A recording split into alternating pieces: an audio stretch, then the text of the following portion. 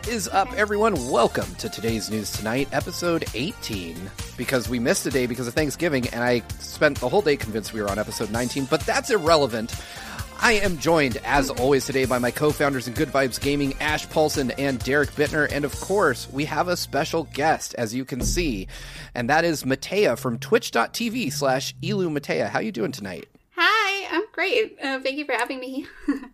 I am really glad you're Thanks here. for being here. I inadvertently synced my lighting with your wall. Like, I had no idea. That is really cool. Like, sync everything, and I was just like, ooh, like, we got Had some to match compliments. the theme.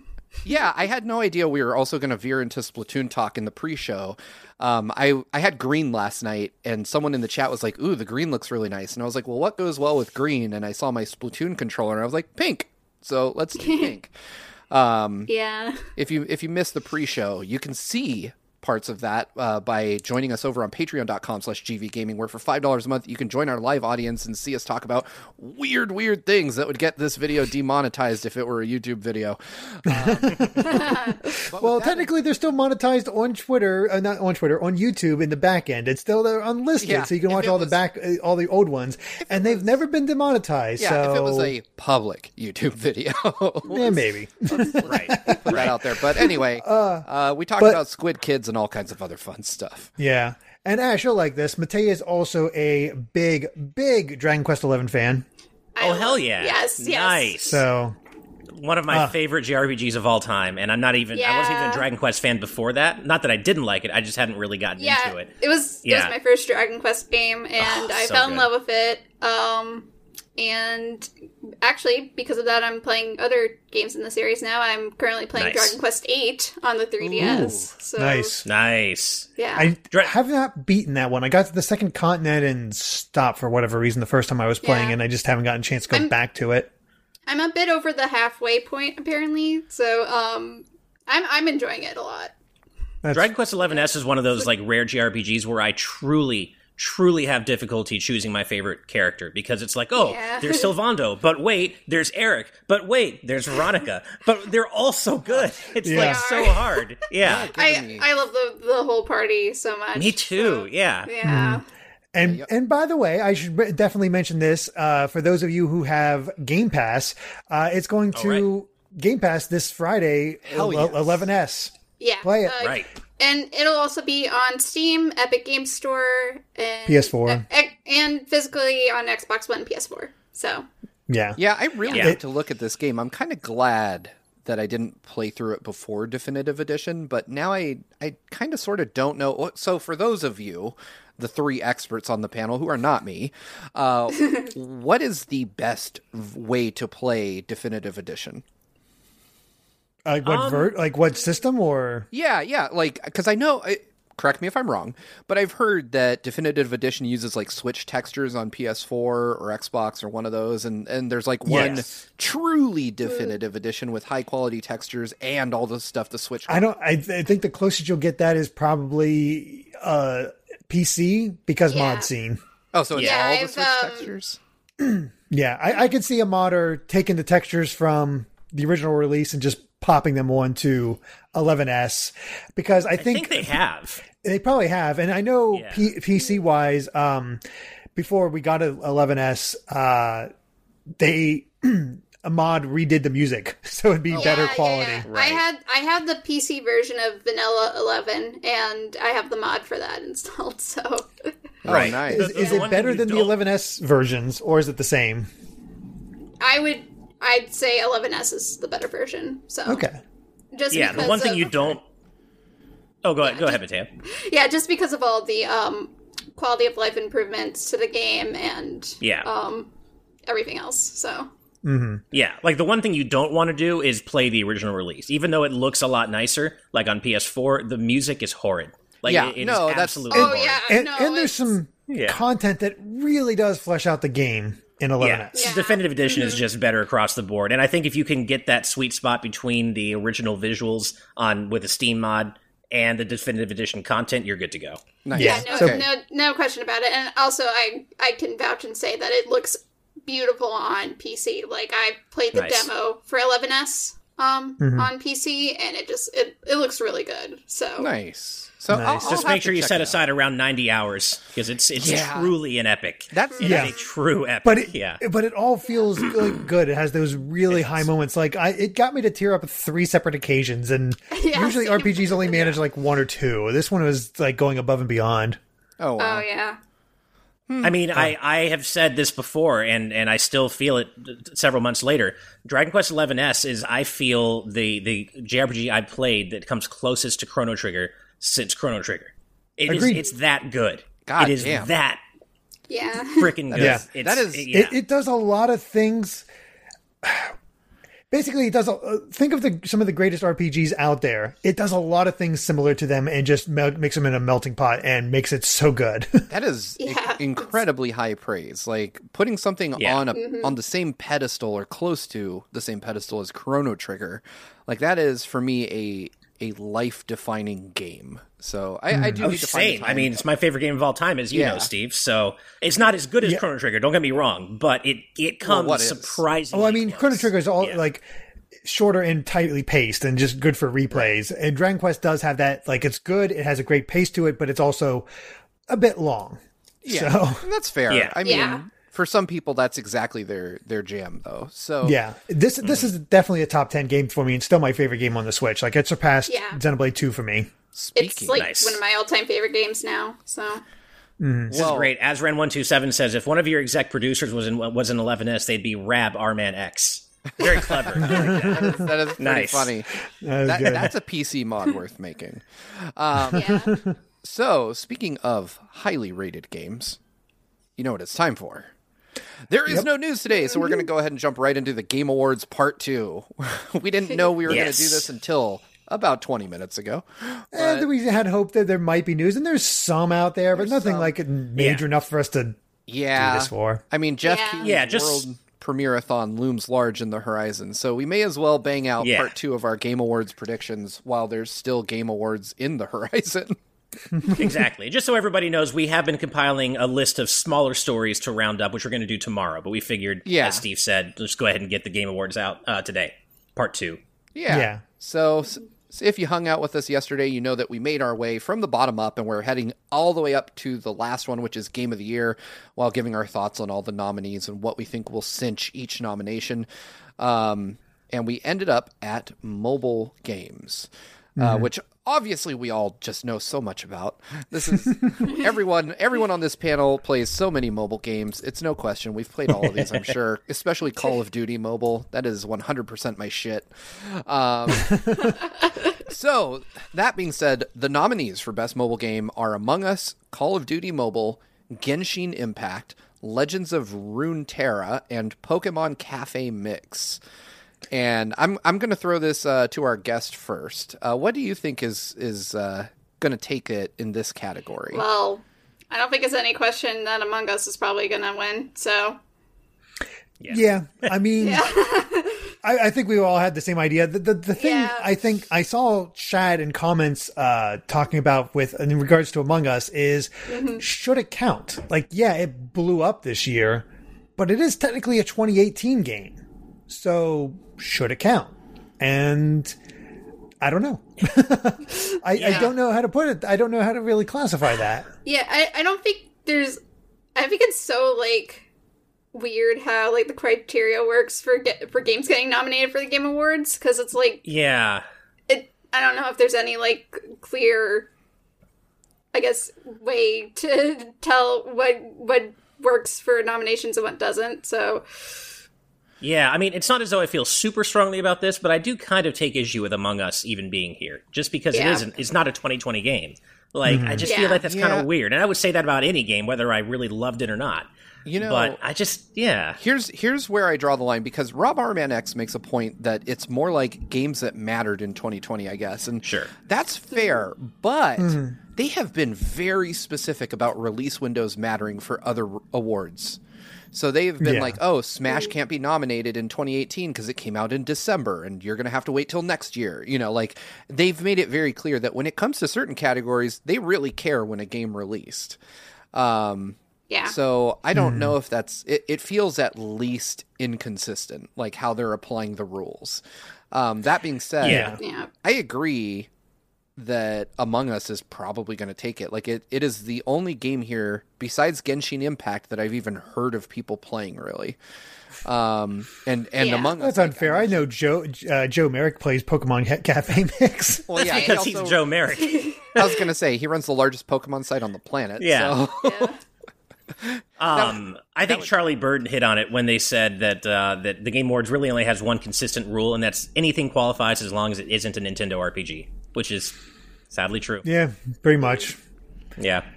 I mean, I agree with Matei and Steve. It's probably going to be Among Us, though Genshin Impact has a decent chance.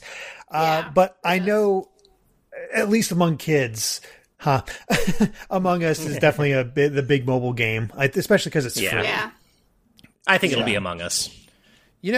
Okay, so I think we're going to have a more fun discussion in the next category. But before we do that, you know who does definitely deserve an award? Idiono Ben for upping their pledge from live audience to producer during the show just now. Wow. Oh, Thank you so much for your contribution. That's awesome. Thank you. That is great, and welcome to the Producers Club. I am so happy that that you're able to join us up there. So you'll see your name in the credits of tonight's episode. Anyway, awesome. Just wanted to throw that out there. Thank you. Yeah, thank you so much. Thank you. Every dollar matters, like we always say. So this next one is one that I personally love to talk about, and I think there's games I care a lot about in this category. It is Best Indie. And the nominees for Best Indie are Carrion, Fall Guys, Hades, Spelunky 2, and Spiritfarer. And Derek, I want to throw this one to you first because I know you have strong feelings about a couple of the games on this list. I mean, I've only played a little bit of Fall Guys, but I've mainly only really played Hades and Spiritfarer. One, I am super happy Spiritfarer got nominated because that game is a pure treat. It is gorgeously animated. It's a weird 2D, not like there's no combat whatsoever, but there's a little bit of platforming, even though you cannot die, and it's all about the little connections you make, and it really is just finding out somebody's life before they die. They're being very obtuse about the way they do it. They never come out and say things, but it's amazingly getting people satisfied with their life before passing on. And it can hit you surprisingly hard. Like, there is a character that's super sweet, love her to death, helping her out. She's always like so kind to you, like a grandmother. And then she starts suffering from, what's the word I'm looking for? Basically, Alzheimer's, dementia and whatnot, sort of losing memories, not recognizing you as who you were. And it's like, oh my God. And there's a dedicated hug that you can do for everybody. And it's fun to upgrade your ship and explore new places and get around there. Like, it is a really arresting game that I really do feel should be on here. And I really do think, is worth people's attention. Because, man, some of those final moments where you give that hug and they pass on, it's just like, yeah. You've been raving about this game forever, Derek. I haven't had a chance to check it out myself. And indies in general, I love indie games, and I usually play a bunch more of them on lists like these than I have this year. I guess just due to time. But the only one of these I played is Fall Guys, and I will say I've had an amazing time with Fall Guys just because of the friends I play it with every Monday. But I could not in good conscience say that it's probably the best game on this list because it does have problems. So, I really want to play Hades before the Game Awards, which I'm going to try to do. Spiritfarer I probably won't get to, but you say so many good things about it, Derek, and I really want to check it out. To be fair, I haven't actually finished Spiritfarer yet. There's a lot of games I covered this year that I never got the chance to finish. I want to go back and really do that. Yeah. Man. I have not played Spiritfarer, but I've been meaning to check it out for a while. Or Hades. I've only played Fall Guys out of all the games on here, and that's really fun. But yeah, like Ash said, it does have a lot of problems. So yeah. For me, I've played Spiritfarer, and it is like everything Derek said. I agree with 100%. It is an incredibly emotional and incredibly touching game. the dementia thing really hit me hard. I lost my grandma to dementia, and so a lot of the stuff I saw in that like really brought back memories that I didn't want didn't want stirred. So I had to put the controller down and leave the game. I'll come back to it though. It is definitely worthy of returning to. That being said, I don't think it's going to win this category, even though I think it deserves to. I truly think it deserves to. I'm glad it was at least nominated. Yeah. Pragmatically, I imagine that this is going to go to Hades. Because, again, it's the one that's in the Game of the Year category. So, yeah. I have heard really good things about Spelunky 2. I've not played those type of that game before or anything like that, but I know people who did play it and reviewed it. It scored incredibly high, so it is another great indie. Yeah, I would say that this really is Hades' category to lose. Yeah, I think so. Agreed. Okay, so if we don't have anything else, let's go ahead and this is going to be one again. Just we're all experts on all of these games. This is best ongoing game, and the nominees are Apex Legends, Destiny 2, Call of Duty Warzone, Fortnite, and No Man's Sky. I know that all of us play all these games every day. I get obviously. I mean, Fortnite has like the llamas and Ninja. I'm surprised No Man's Sky is still ongoing. Yeah, we were talking about this yesterday where people they've really improved No Man's Sky. So I could see I could see that as one of those things. Like I don't know much about Apex Legends or Call of Duty Warzone, but I know Destiny 2 constantly gets support. Fortnite obviously constantly gets support. They just did their whole Marvel crossover with Galactus, and now they have like Mandalorian in there. So there's always something there. And of course, No Man's Sky is just most improved across the board when it comes to a lot of these things, but actually what it'll actually win. I don't know. I think I'd like to see No Man's Sky win only because they've come such a long way, and I'd just like to see them get recognized for that because it really is incredible how they've turned that ship around and righted it. But with that said, I don't know that it will win, and I really don't know enough about any of these to know what to really predict what will. I guess I'll just go with Fortnite because that's what everybody talks about all the time. Everybody loves Fortnite. I guess, yeah. One thing that is interesting about this category, though, is I just noticed it's interesting how there aren't any fighting games on here because fighting games these days come out in seasons, right? With characters, they're ongoing experiences. Tekken, Soul Calibur, Smash, Street Fighter. So I just find it interesting that apparently fighting games don't count for the best ongoing category. I guess not because they're considered separate DLC packs. I guess these are more consistent rollouts. Like I could see Killer Instinct when it was more of a thing being on this list because of the way it was handled. But most other fighting games, not really, just because it's mostly DLC. Right. These all seem like way more long-term games. And it is weird, because fighting games have become almost platforms, right? Look at Smash. We're 2 years on, and we're still getting new characters. Same goes for Street Fighter. Same goes for Mortal Kombat. So I agree that it's weird that there's not a fighting game on here. But we've talked about this a bit last night, too, that there seems to be kind of this narrow view of what they'll accept for some of these categories. I agree with Ash that I think No Man's Sky really deserves its place here. Insofar as they've just, I mean, the content they've added, I can tell you is better than what I've seen in all these other games. We got like a VR mode, we got multiplayer, we like base building, vehicles, like in terms of fundamentally changing the actual game that received the content, No Man's Sky takes it. But I mean, Fortnite is like a printing press for cash at this point. Epic went from the guys that make Gears of War to one of the most valued game companies on the planet, if not the most valued game company on the planet, because of Fortnite alone. It's weird that I can tend to forget that it's the same Epic that made Gears of War. Yeah, I know. I mean, right? I guess technically Gearbox, but yeah. So it's just really weird that Epic was. I mean, these are the guys that their claim to fame used to be Infinity Blade on the original iPhone. That's just. I had that. Yeah, when you take it back that far, you're like, wow, these are now they're just the Fortnite guys. It's kind of like the opposite of what happened with Valve, where they made all these great games and then became the Steam guys. These guys made a bunch of other stuff and then became known for one it's kind only. of... Yeah, that's a good point.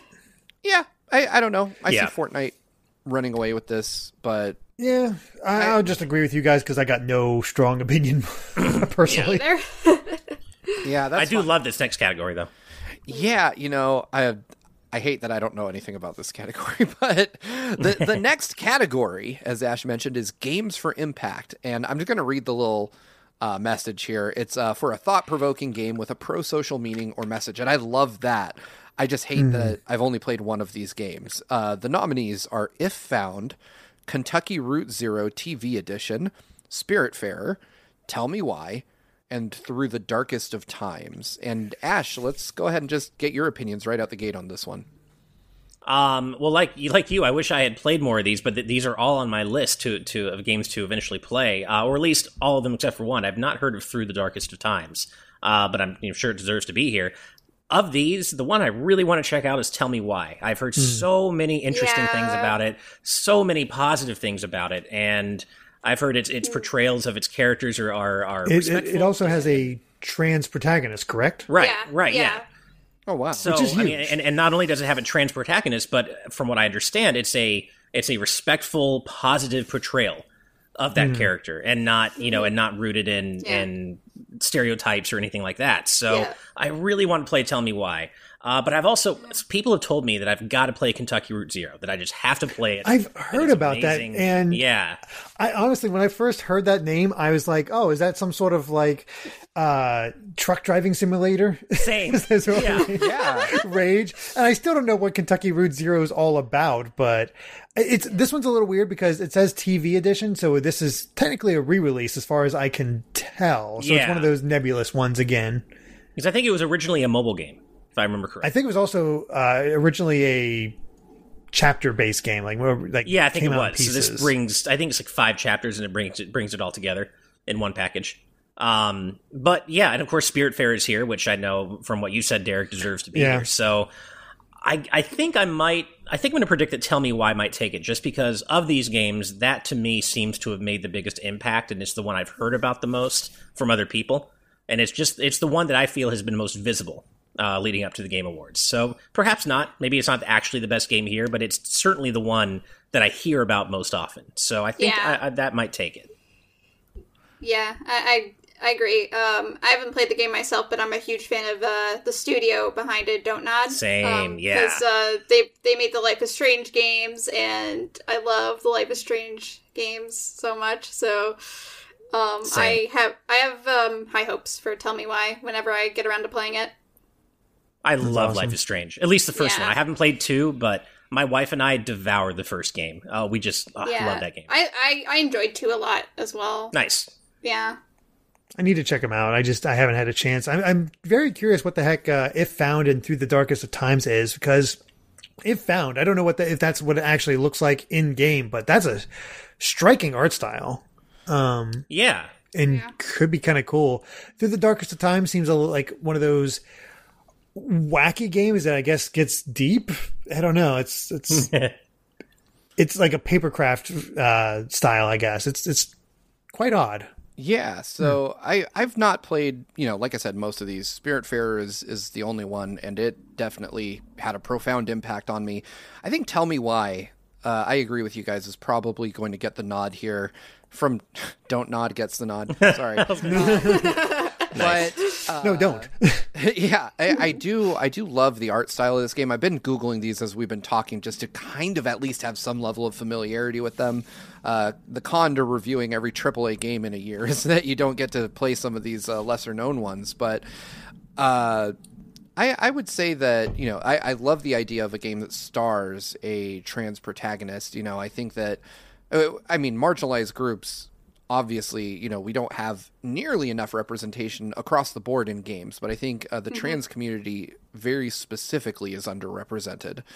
And so to have a trans protagonist in a game is just cool as hell. And I love the fact that it's not even up for interpretation like it was with Celeste for a while. You know, they And eventually out and out just Yeah. said like, yes, Celeste is trans, you know, and if you looked close enough, you'd realize it. But there was still enough ambiguity there for the usual types to be like, no, she's not, you know, whereas this is right out there, you know, and just, you know, putting it front and center, which I definitely appreciate. So that, you know, that plus the studio it comes from kind of gives me enough to be confident that they'll run away with it.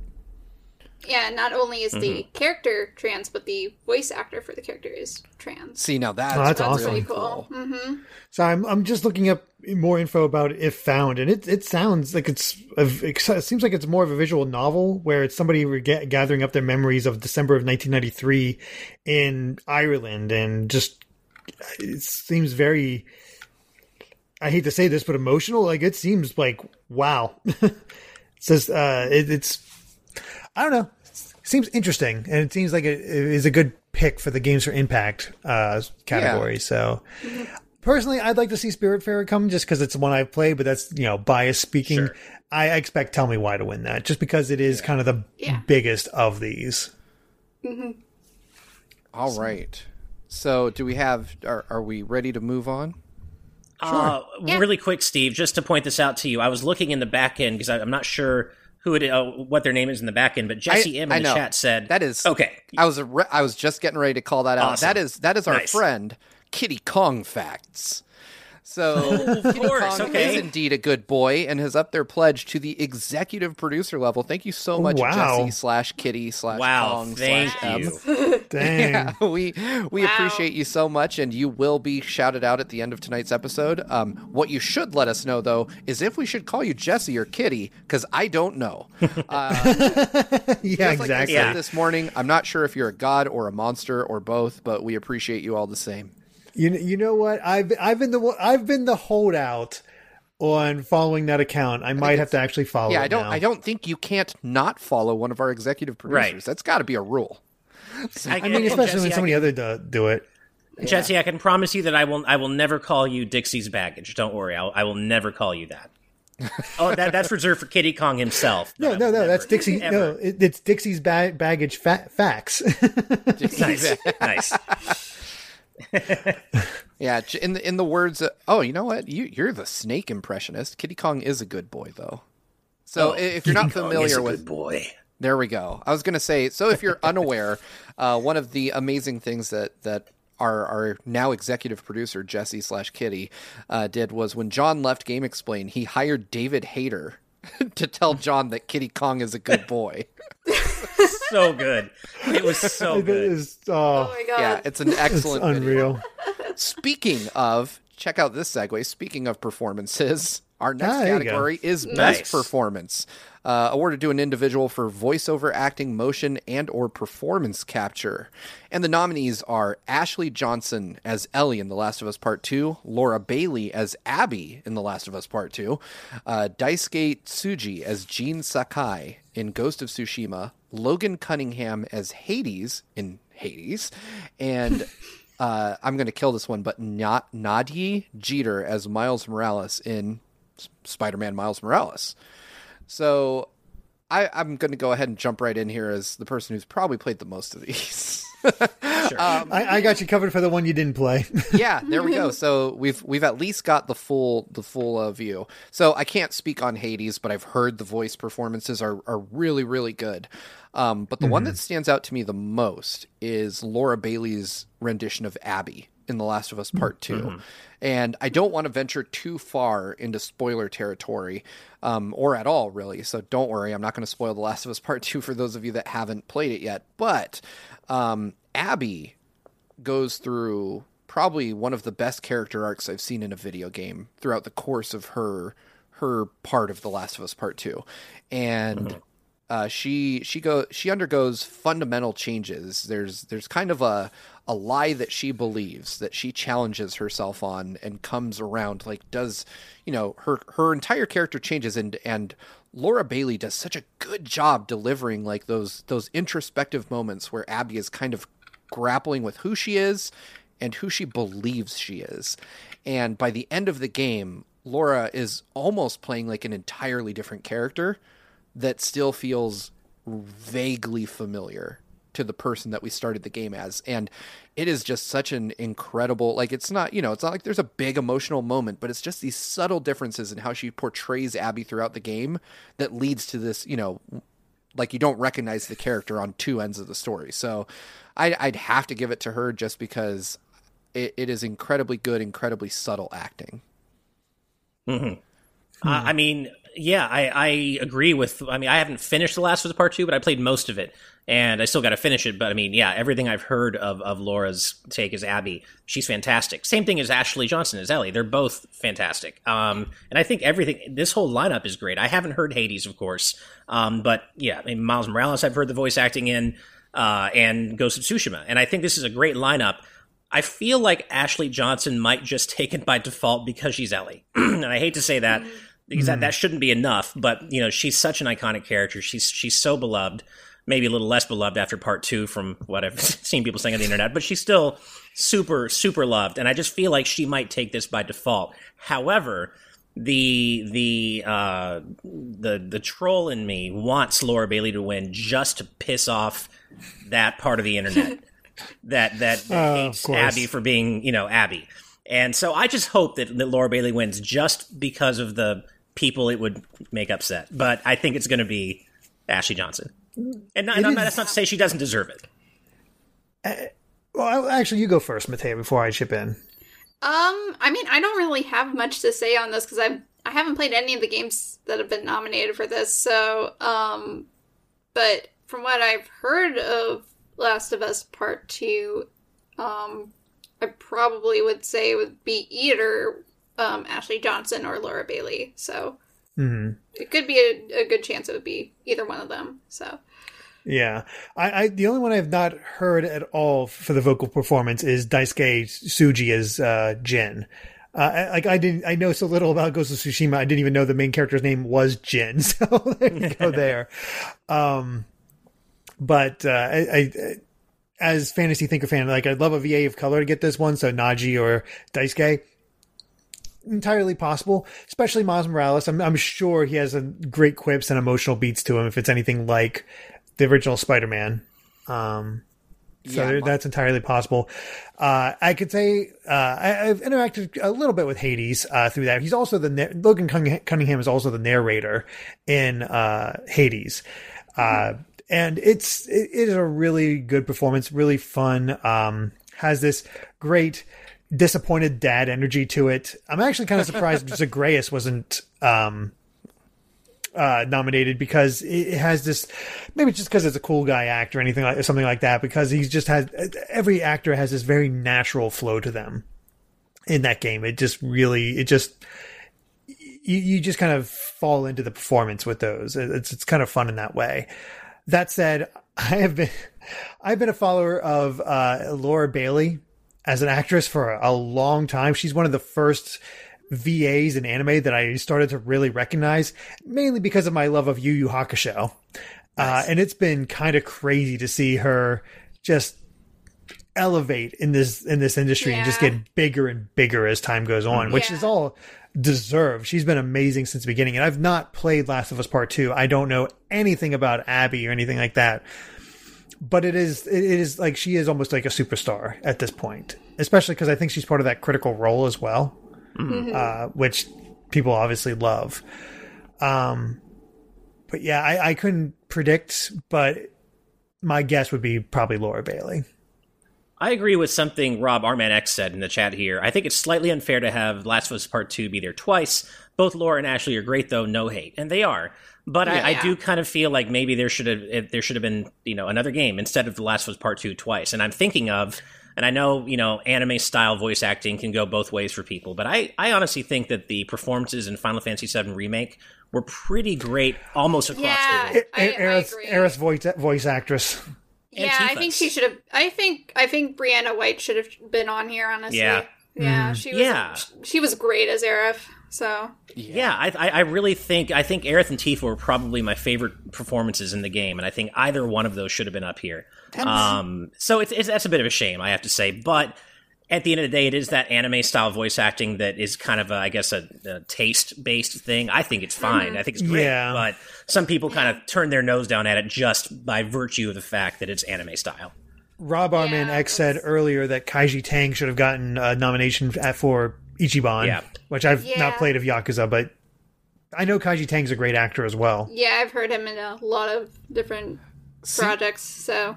I have difficulties with these because, like, I played all of Ghost of Tsushima, but I played it in Japanese because I was like, well, Gene Sakai speaks Japanese. And so and it's not to malign the performance by the actor, but I was like, this just feels wrong. Like, you know, we're playing a game in ancient Japan and he's speaking English. Not cool. And so I just changed it.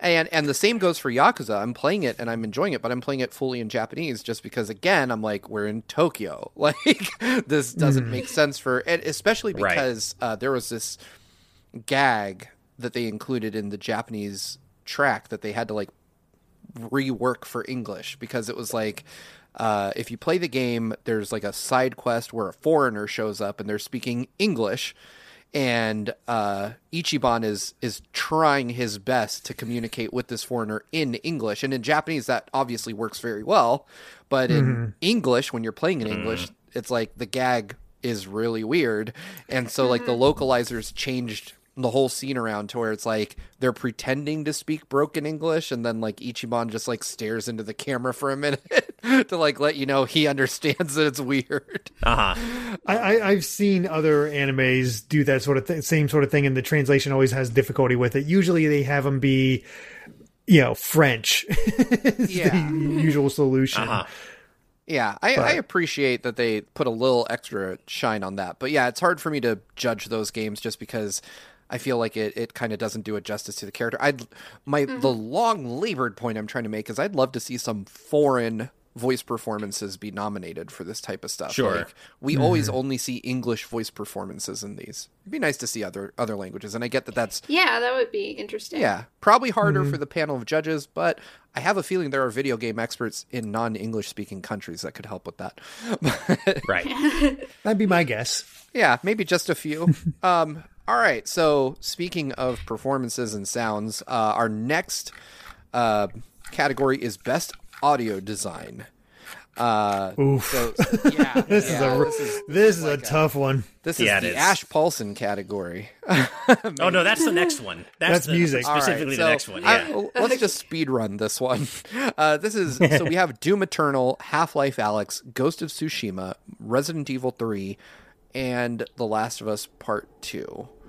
And Mateo, do you have thoughts on this? Because I almost don't.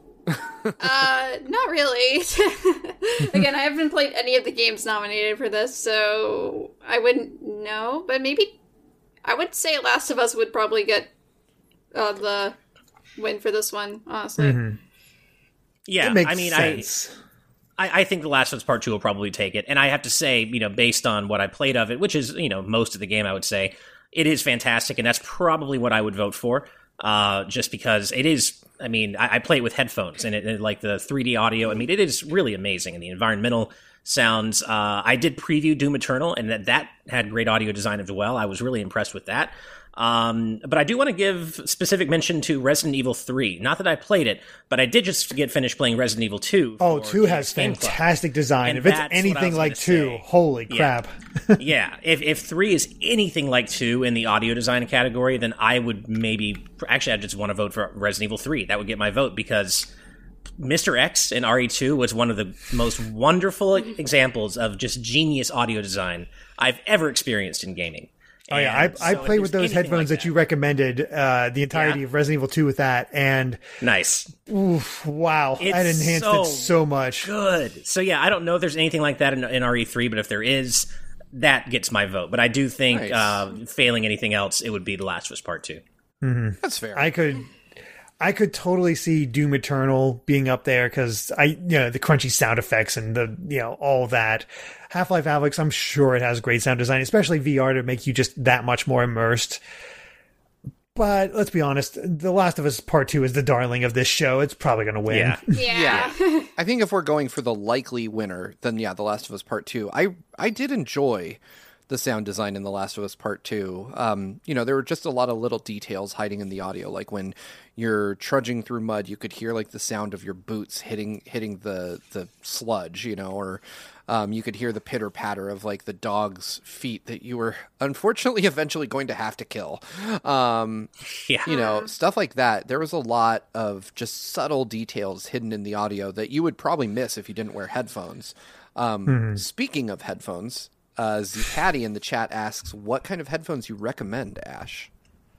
Well, the ones I use are just the official Sony PlayStation Pulse headphones, like the latest, whatever, the Pulse Platinum, I think they're called. Yeah. Not the new PS5 version, of course, that they're going to release soon, but the previous iteration. They're good Bluetooth headphones. They sometimes drop out, but generally I like them a lot. Yeah, so I enjoy them. The PS5 Pulse headphones are out. I have a pair. Oh, they are out now. Okay. Yeah, they're really good. They're very light. They sit on your head really well. I played Sackboy with them because, and I have a video coming out about this, but Sackboy has like these music-inspired levels that are synced to like David Bowie songs or Bruno Mars or stuff like that, which is really cool. And listening to them with headphones is a lot of fun. So, nice. I can back you up on that recommendation. They're very good. Cool. I've been curious about the PS5 version, so that's good to know. Let's see. So wow, Ash, you were right. This is definitely the Ash Paulson category. This is my category. Best score and music. And I already know where I want to take this, but I have a feeling you and I are going to agree, so I'm going to throw it to you. The nominees are Doom Eternal, FF7 Remake, Hades, Ori and the Will of the Wisps, and Last of Us Part 2. Go ahead and take it away, Ash. I mean, I think these are all deserving games. I haven't played Hades, but I'm sure it deserves to be here. I have heard Ori's music. Nice. And I have heard some of Ori's music, Ori 1 and 2. It's beautiful. Doom Eternal has great music. It's just not my kind of music. I'm not into, like, metal. It's just not my thing. And Last of Us Part 2, great. But for my money, and I know Steve agrees with me, FF7 Remake is easily the best soundtrack of the year, and the only thing that comes somewhat close for me is Origami King, and that's not here. So, given that Origami King isn't here, for me, this is easy. And if FF7 Remake doesn't win this, I'm going to be so salty on I the 10th. Completely agree. The music in that game is fantastic. So, I mean, I've said this on previous episodes, but like my single favorite gaming moment of the whole year is the start of the third segment of the Jenova Dreamweaver fight, because of the way the music kind of, you hear the Jenova theme in the first two parts, but it's kind of passive and it's a little bit almost atmospheric and it's a little disappointing almost. And then the actual fight kicks in and you get that Jenova remix you've been waiting for, and it's just, I'm getting goosebumps thinking about it. Oh, I mean, yeah. I feel like it almost gets enhanced even more in hard mode, because hard mode enhances that game in so many ways, because you just get sucked into every aspect of it and it all just gets pumped up. And when you are doing well and hearing that music behind you, it is such a great experience. I love this soundtrack. It is so freaking good. And that's the thing. I can totally believe that these other games are worth nominations. I don't know why we're down to 5 nominations when earlier we had 6, because Origami King is great as well. I've not played, obviously, Doom Eternal, Ori, or Last of Us Part 2, but of these, I'd probably take Last of Us Part 2 off, just because maybe it's a little bit more subtle, and these are all bombastic. More, absolutely. Yeah. The music... go ahead. No, go ahead. Oh, I was just going to say, the music in The Last of Us Part 2 kind of fades into the background. Like, you seldom notice it's there, where Final Fantasy VII makes great use of making you aware of the music when they want to. Like I said last night, when you hear the classic like battle theme for the first time, that like thinking about that still sends chills down my spine. Like, it was just so perfectly implemented. So for me, FF7 better run away with this.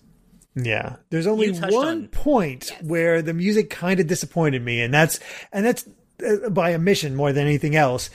When the plate falls, I missed my opera music from the president to just disconnect him, because that was such a nice callous moment to just... That was a really good moment, you're right. Yeah. Otherwise, that was perfect.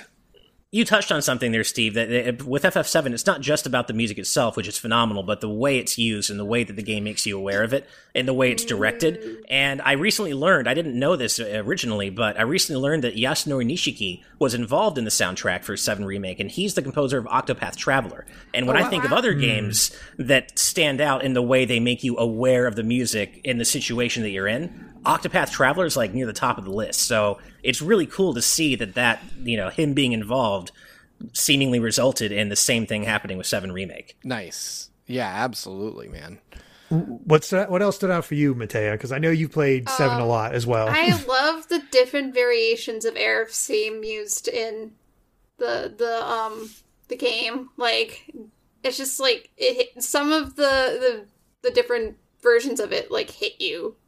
Depending on the scene. So, like, especially, like, I don't want to say, like, too much without saying any spoilers, but, like, there's this particular moment in, I believe it's chapter 13, I think, that's, like, a flashback to her past, and it's just... yeah. Yeah. Yeah. Also, another one of my favorite things about 7 Remake soundtrack is how well the Wall Market stuff was realized. Yeah. The music or the song that you dance to, that Cloud dances to with Andrea. It's so catchy. It's so catchy. That was such a fun part. There is one game I really want to mention quickly here that also, it's probably too recent. I wouldn't say it got snubbed. It's probably just too recent, but I'm really enjoying Age of Calamity soundtrack. It's a really good soundtrack. Oh, yes. It's not Origami King level, but it's really good, and I just wanted to point that out.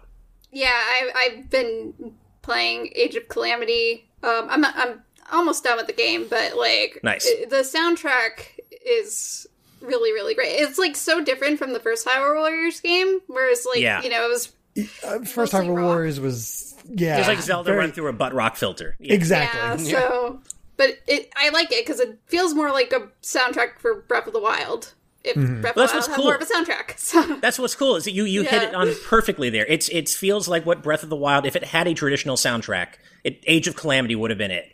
And that's why it's nice to have that kind of, an official take on what a traditional Breath of the Wild game soundtrack would have been. Yeah. And the Rivali mission, oh my god, the Rivali theme. My god, yes. That's like one of my favorite songs in the game, honestly. It's really good. So good. I need y'all to beat the game because I stumbled upon some end game stuff that I really need to talk about now.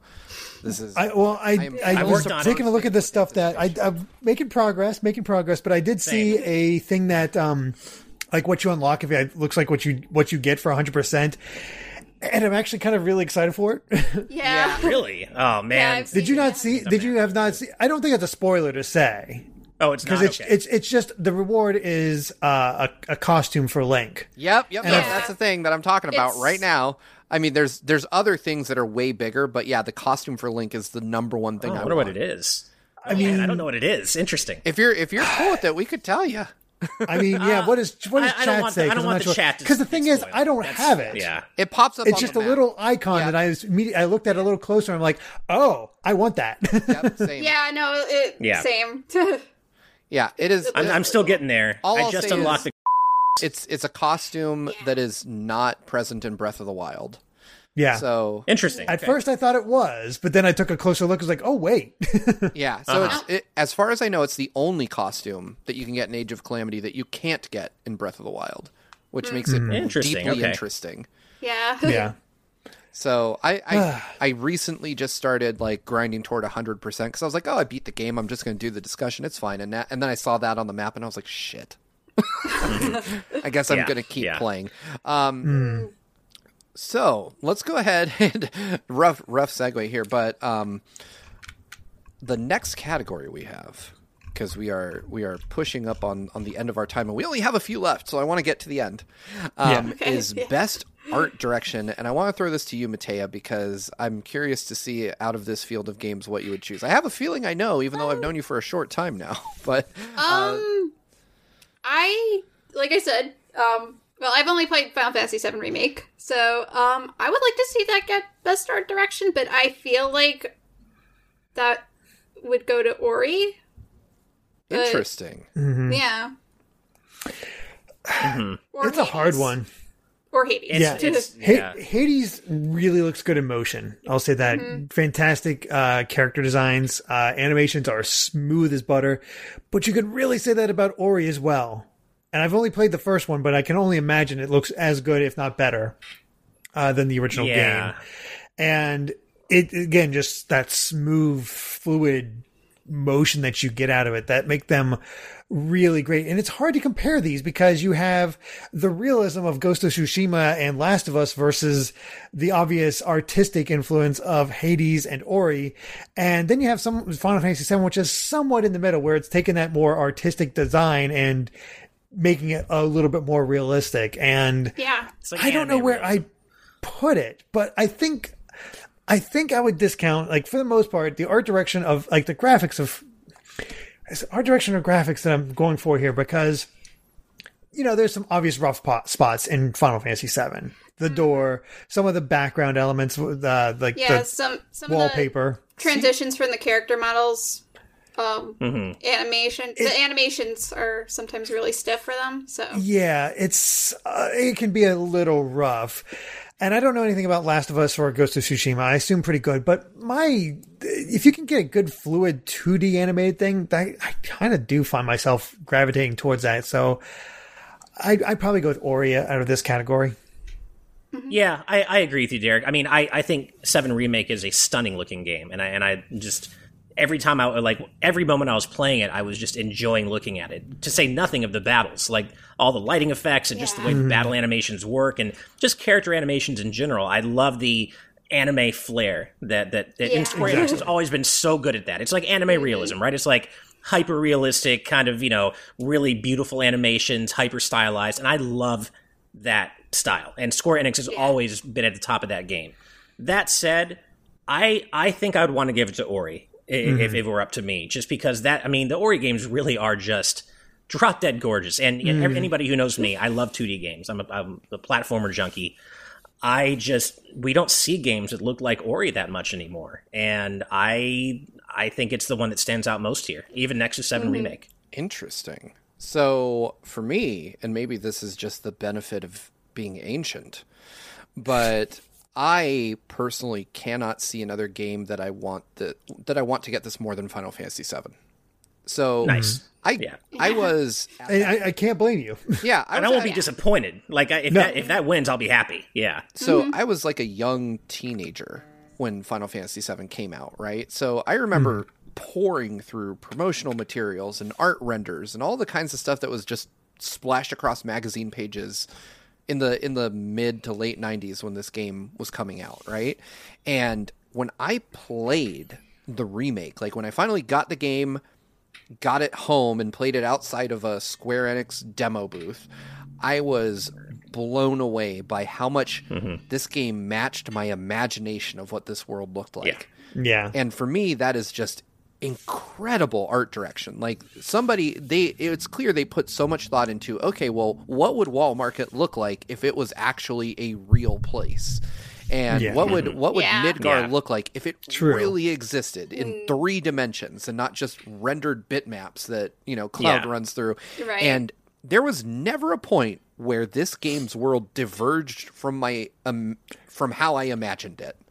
Fair. Definitely. Very fair. Yeah. Incredible. No, I mean, that opening cutscene, where you get to see daily life in Midgar, the suburbs of Midgar. Yeah. Yeah. Yeah. Well, not just that, but when you first step outside of Cloud's apartment and the music track plays and you see Sector 7 in front of you and just, as you said, daily life, but now you're in it. You're Cloud, you're walking through it. You're seeing people go about their daily lives, and this was something that we'd only ever seen a little bit of in Advent Children in a realistic sense. And now we're playing a game that looks way better than Advent Children, and it feels like it transported you into, as you said, Steve, the Midgard that you saw growing up. Mm-hmm. Yeah. So for me, I have to pin my hopes on Final Fantasy VII. There's no, I can't imagine another game doing that well. So I think my only criticism of 7 Remake in terms of the visuals is like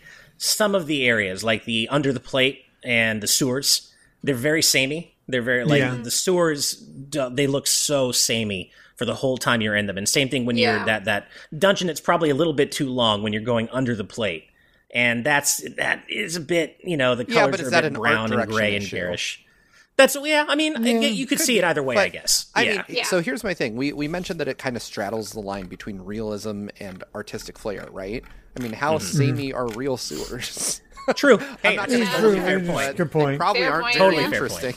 I mean, it needs to win Best Art Direction just on the it could win Best Art Direction just on the fact that they somehow found a way to bring Hell House back.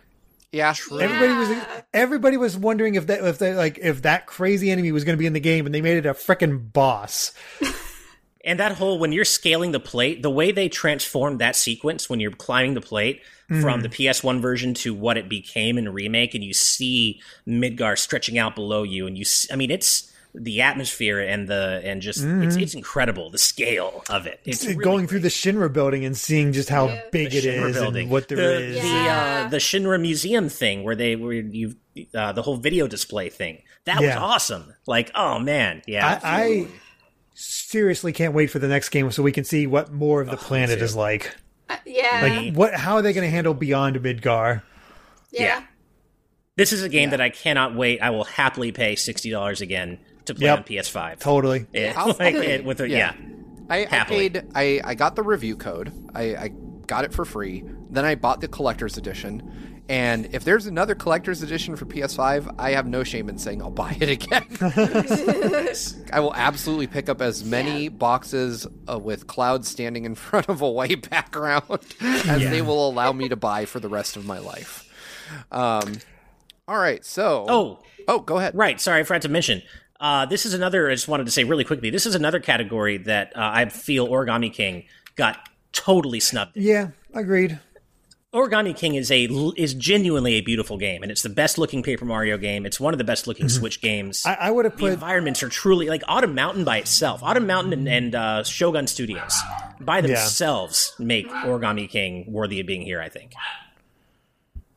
I'm being attacked by a dog. I apologize. No worries. Okay. It's the best thing to be attacked by. As Derek tells us the story of his dog attack, we will move on to best. I'd probably put Origami King over Ghost of Tsushima. That said, I've not seen too much of Ghost of Tsushima. It's just the one I toss out there. Oh man, Ghost of Tsushima is gorgeous. Like, it is a beautiful game. Yeah. When you're riding across the island through like the tall grass, it gives some strong Breath of the Wild vibes. I really like it. I wouldn't throw it out, but I think it's up against competition that is entirely too strong for it.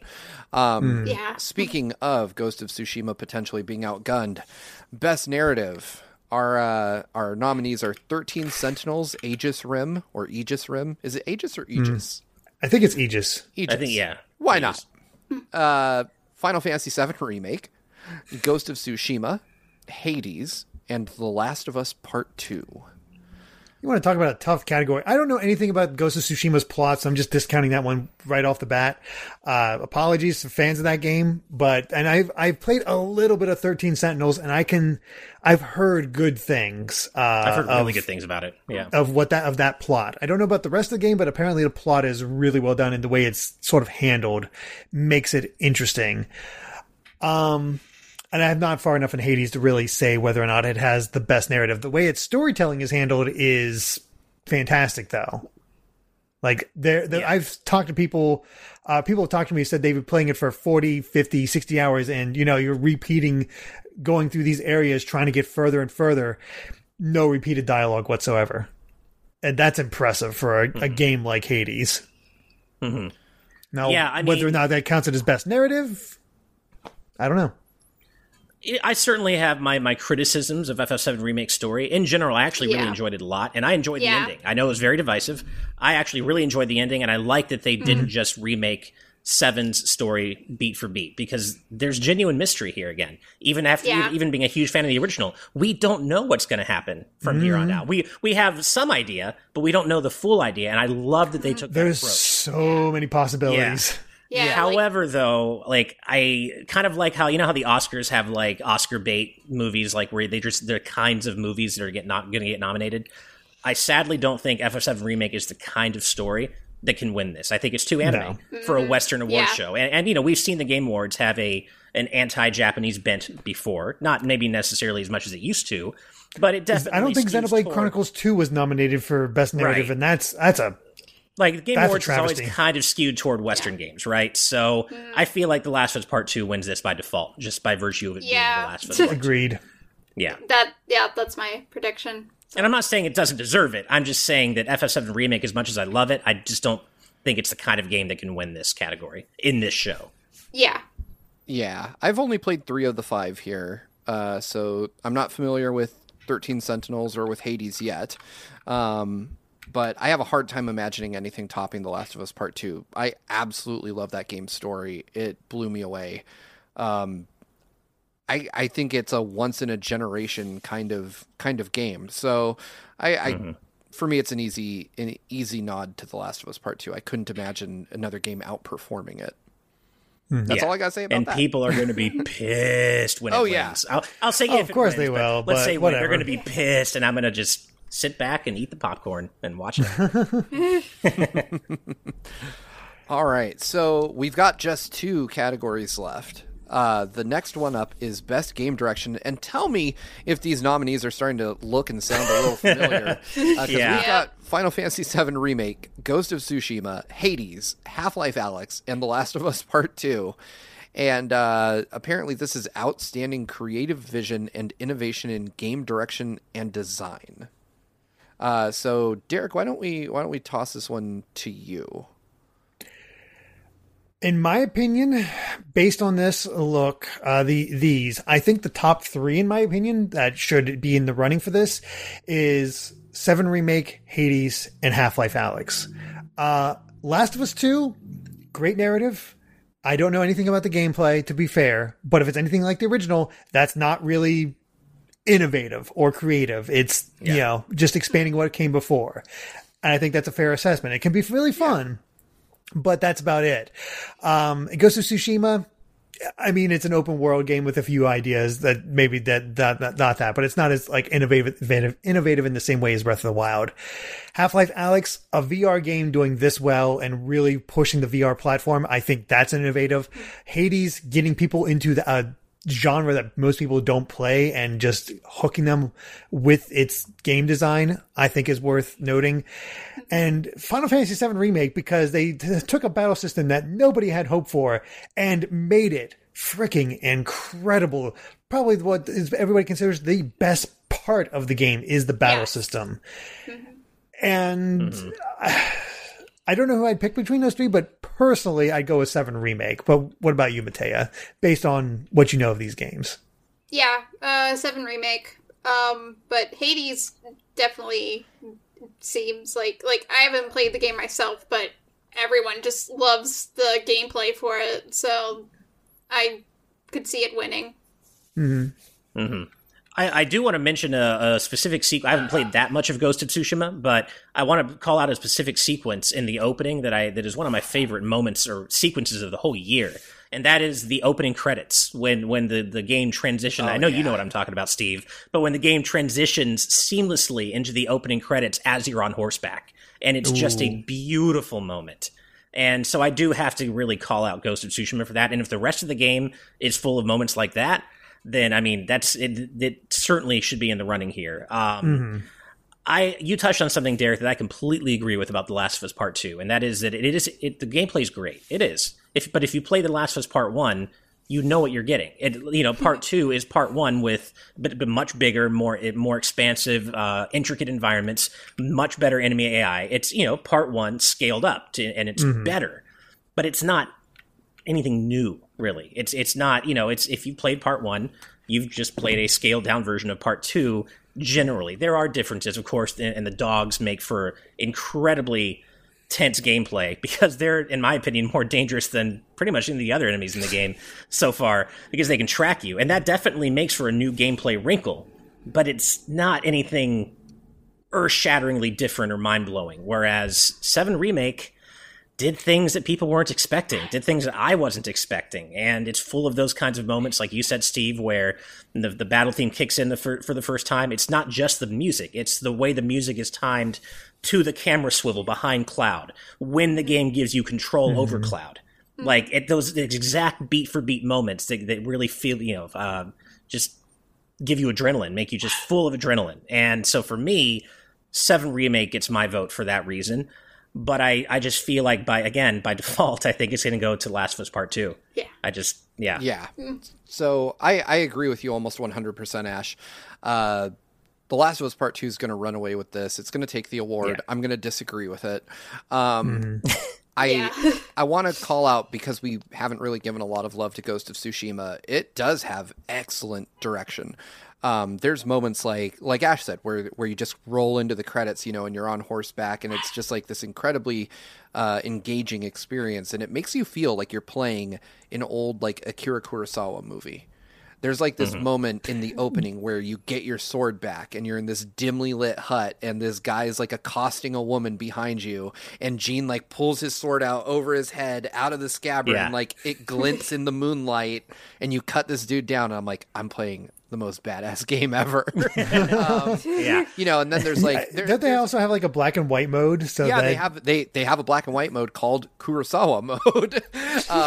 And there's also when you settle in to duel another samurai or anyone really, an invading Mongol or someone, it'll the camera will go wide, and then you'll see the two of them kind of approach each other, settle in to get ready to draw their swords, and then in kanji in between them, you'll see the name of the duel. It's really cool stuff. So there's a lot of moments that really kind of drive home that these guys were huge fans of Akira Kurosawa's samurai films. That said, I like that a lot, but I don't think it's the game I want to win this award. I have to agree with Ash that it's FF7 Remake here. When you play the original Final Fantasy VII, the Midgar section is 2 hours? It's not a lot. 3-4 hours first time playing. It's an opening segment, and they fleshed it out into an entire game, and it never felt like they were just shoving filler in your face to get I've heard people complain about padding, and I've played through the game twice, and the only padding I can think of is the diversion before you get to Wall Market. That's the only padding that gets to me, and it's mainly because of the hand puzzles. Yeah, sure. The tractor thing. Mm-hmm. Yeah, I just think that there was nothing before, taking such a small section of a game and turning it into an entire game and making it feel like everything fits is a huge achievement. And like Ash said, they play with sound and mechanics and camera placement to just kind of amp you up while you play, and they do it so well that it's really hard to recognize that's what they're doing. I just fully agree. But the game knows when it never misses a moment. When those things happen, it's always at the right time. And I can't think of a game that does any of that stuff better than Final Fantasy VII Remake. I'd like to say something about Half-Life Alyx, but I've barely played it and I haven't touched Hades. So there you go.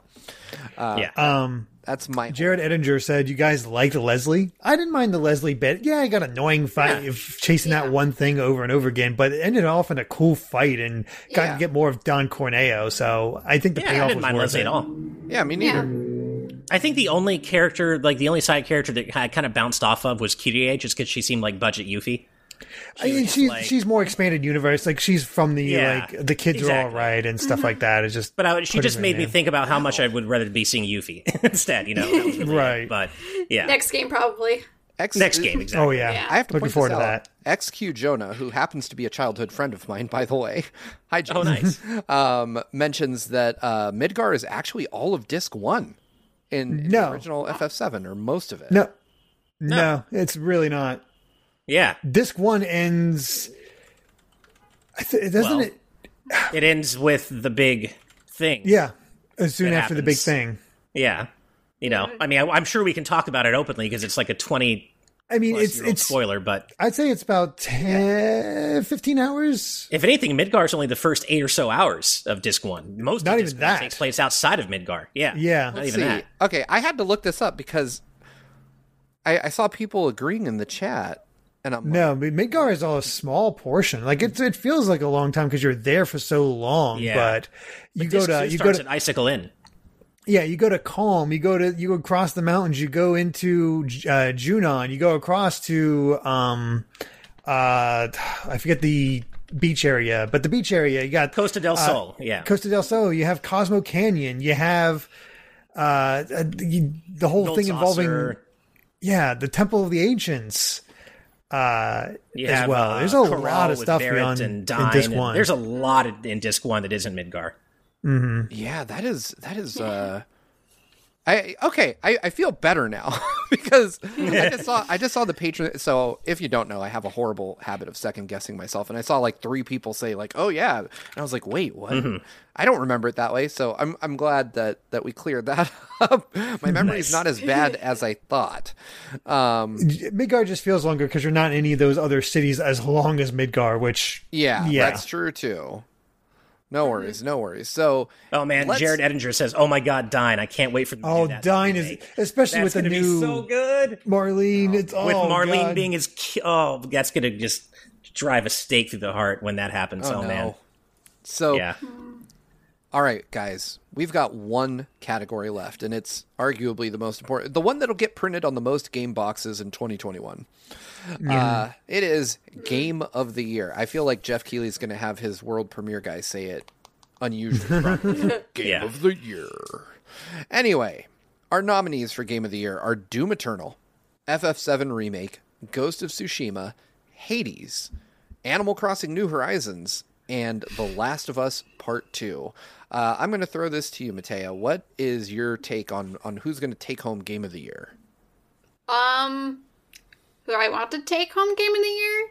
Probably a toss-up between Final Fantasy VII Remake and Animal Crossing New Horizons. So, Good picks. Who I think is going to win is Last of Us Part 2. So, Yeah, that's just because it is Last of Us. a pretty well-reasoned take. How about you, Derek? I mean, my personal Game of the Year, and that still stands at this point, is Final Fantasy VII Remake. So that's what I would vote for. I have not touched Last of Us Part 2 at all, so I don't know. I know you adore it, Steve. Yes. Hades is certainly up there. I think it's deserving of the nomination just from the little bit I've played because it does what it does super well. I don't think Doom Eternal or Ghost of Tsushima really have a chance. I think they're both excellent, of course, but I don't think they stand a chance. I think it's a three-way. Personally, I think it's a three-way race between Final Fantasy, Animal Crossing, and Last of Us, and really it's between Animal Crossing and Last of Us, 2 polar opposite games as much as you can. Yeah. Like, what do you go for? Do you go with the phenomenon of 2020 that everybody got into and just convinced people to pick up Switches and buy this game in droves? Yeah. Or do you go with the art house game? Yeah. What about you, Ash? 4 or 5 of these games don't have a chance in hell. I'm tempted to say 5. If I was a betting man, I would put a great deal of money on Last of Us Part 2 winning. Again, simply by virtue of the fact that it's The Last of Us Part 2. My personal Game of the Year is FF7 Remake. Straight up. It's not even, I mean, it's not even close. Same. It is my Game of the Year. I would be overjoyed if FF7 Remake won, but I don't think it can. I don't think any of these games can because they're next to The Last of Us Part 2, and that's just, it's too overpowering just being that game. And I'm not saying it isn't great, but nothing I've played in Last of Us Part 2 made me feel like Game of the Year material. It's a really great, super polished, incredibly fun game, but it doesn't really do anything that's that new. And you don't have to do something new to be considered Game of the Year. But I feel like I'd played a lot of games like Last of Us Part 2, and it's just, I haven't seen anything in it yet that makes me think, oh my God, Game of the Year. Yeah, the story's great, but for me, 7 Remake is the whole package. Now, I haven't played Hades, so I can't comment on that. And I'm personally not an Animal Crossing fan, so I'm not saying it can't be deserving, but I just don't see it. Yeah, it's just not my thing. It comes to taste at that point. Yeah. Yeah, and then Doom Eternal as well. Doom 2016 is great, and I love what I previewed of Doom Eternal, but I guess I'm just not that much into shooters. So for me, I just don't really see that as a Game of the Year for me, personally. But I can't say it doesn't deserve to be here. And Ghost of Tsushima, again, great game, but I feel like I've seen a lot of it done before in other open world games, like Assassin's Creed, and it's that style of open world game. Ghost of Tsushima just happens to be a lot more beautiful and take place in ancient Japan, which is awesome, and it has gorgeous visuals. But for me, it's 7 Remake, but I do think it's going to be Last of Us Part 2.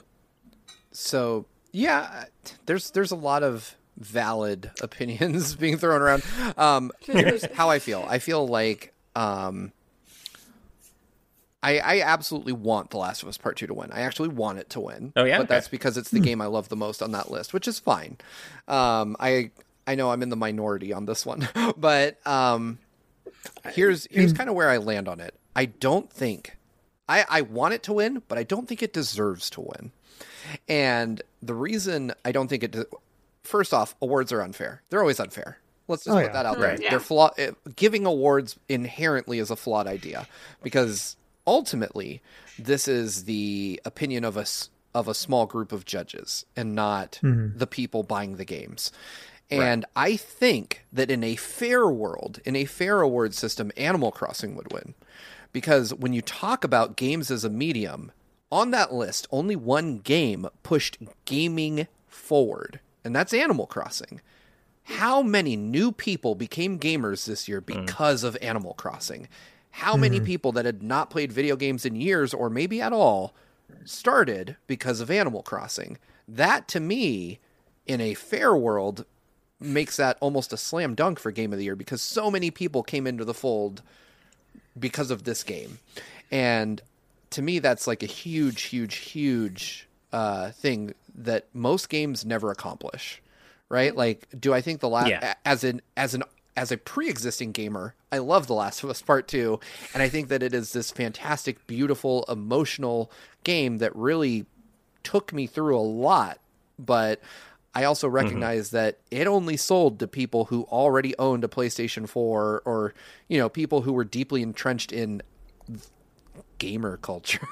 I hate to say that. Yeah.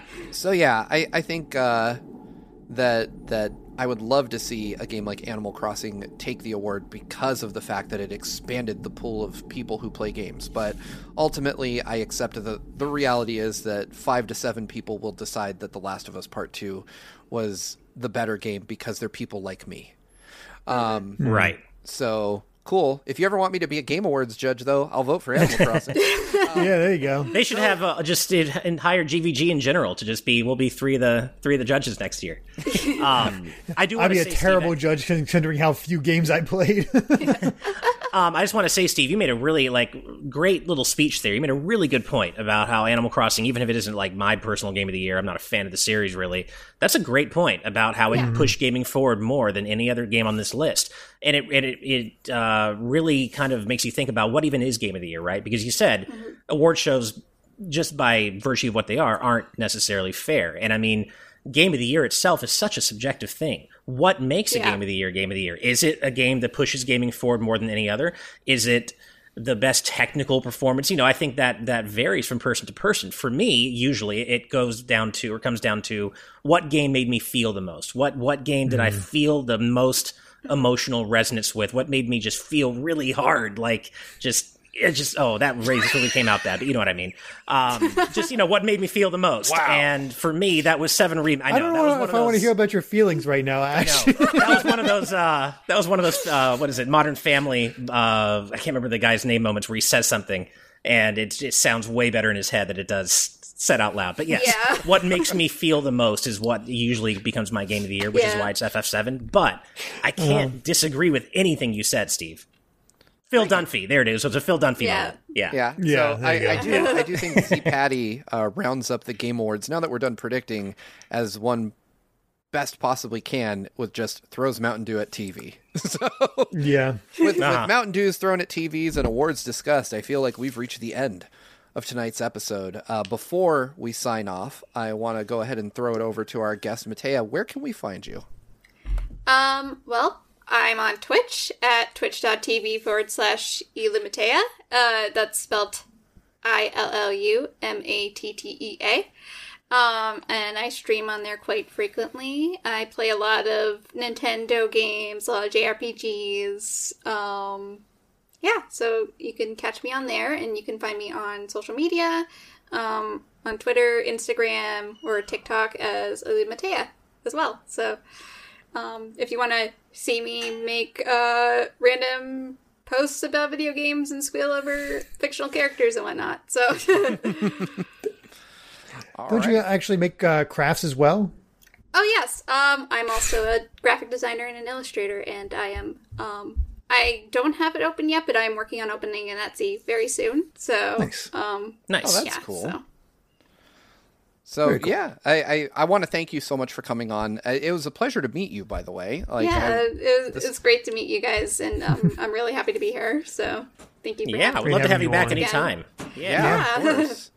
I feel like my horizons are expanding. I'm meeting so many fellow content creators. Yeah, right? Yeah. It's like we're all like introducing each other to our friend groups. Yeah. So this is really great. I'm glad, and like Ash said, feel free to come back on anytime. I still think that there's like this looming threat of an RPG discussion that goes on in nearly every episode now. So we have to do that, and we'd love to have you on when that goes down at some point. Mm-hmm. I may have to bow out being not the biggest RPG guy, but I think it would be an amazing discussion to witness. So definitely, yeah. With that, I'd like to say we covered all the news, but there's no news. So we finally finished predicting all the Game Awards. Remember, if you want to find out if our predictions came true, you can join us next week, Thursday night. TNT will be a special edition where we just stream the Game Awards and talk about them. We'll even probably do a post show. It'll be a much longer TNT than normal because Jeff Keighley doesn't know when to stop talking. Game Awards are going to usually go till 3-4 hours, so it's gonna be a marathon. I don't know if we'll do a post show, but we'll definitely probably Friday TNT will just be reacting to whatever news happened or what happened with TNT. Oh man, guys, can you believe that Sora reveal trailer for Smash? Didn't see that coming. Wow. Keep dreaming, Ash. Yeah, trying to put that out into the universe. So with my baby in my arms, that means we are at the end of tonight's episode. I want to thank all our Patreon producers for helping us make this show possible. But of course, and with a special update, we have to give an extra special thank you to our executive producers.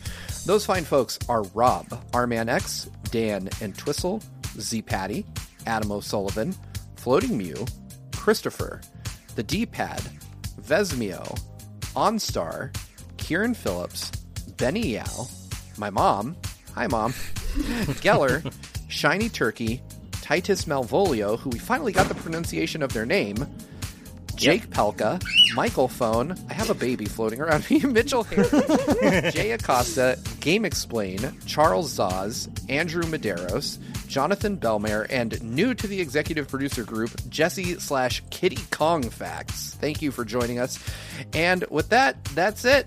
The episode's over. I don't have any copy down here, so I'm winging it. Thank you so much for watching. Make sure to subscribe to Game too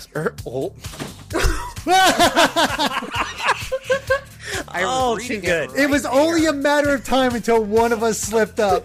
Yeah. Oh, so good. I'm no longer part of the Steve is fired. Oh man, too good. That's it. I can't see our old channel's name on the screen and not do it. It took 18 episodes, but we finally. The chat is exploding. I know, right? It's so funny. Hashtag wrong take. That's the stuff you get. That's the stuff you get if you're part of our Patreon. I might cut this out. Maybe I won't. I don't know. Nah, leave it. Whatever. Anyway. Why not? Go ahead. Please consider supporting us at patreon.com/GVGaming. If you aren't already, for just $1, you can join our exclusive Discord. $5 gets you into the live audience where you can hear me accidentally use the wrong channel name live during the episode. And, of course, if you don't want to do that, that's fine. We still love you anyway. But please consider subscribing to our channel. Beyond that, that's it. Have a good night, everybody. Good night and good vibes. We'll see you tomorrow on TNT. Bye. Good night, everybody. Slippin' Steve. Damn. That's so good.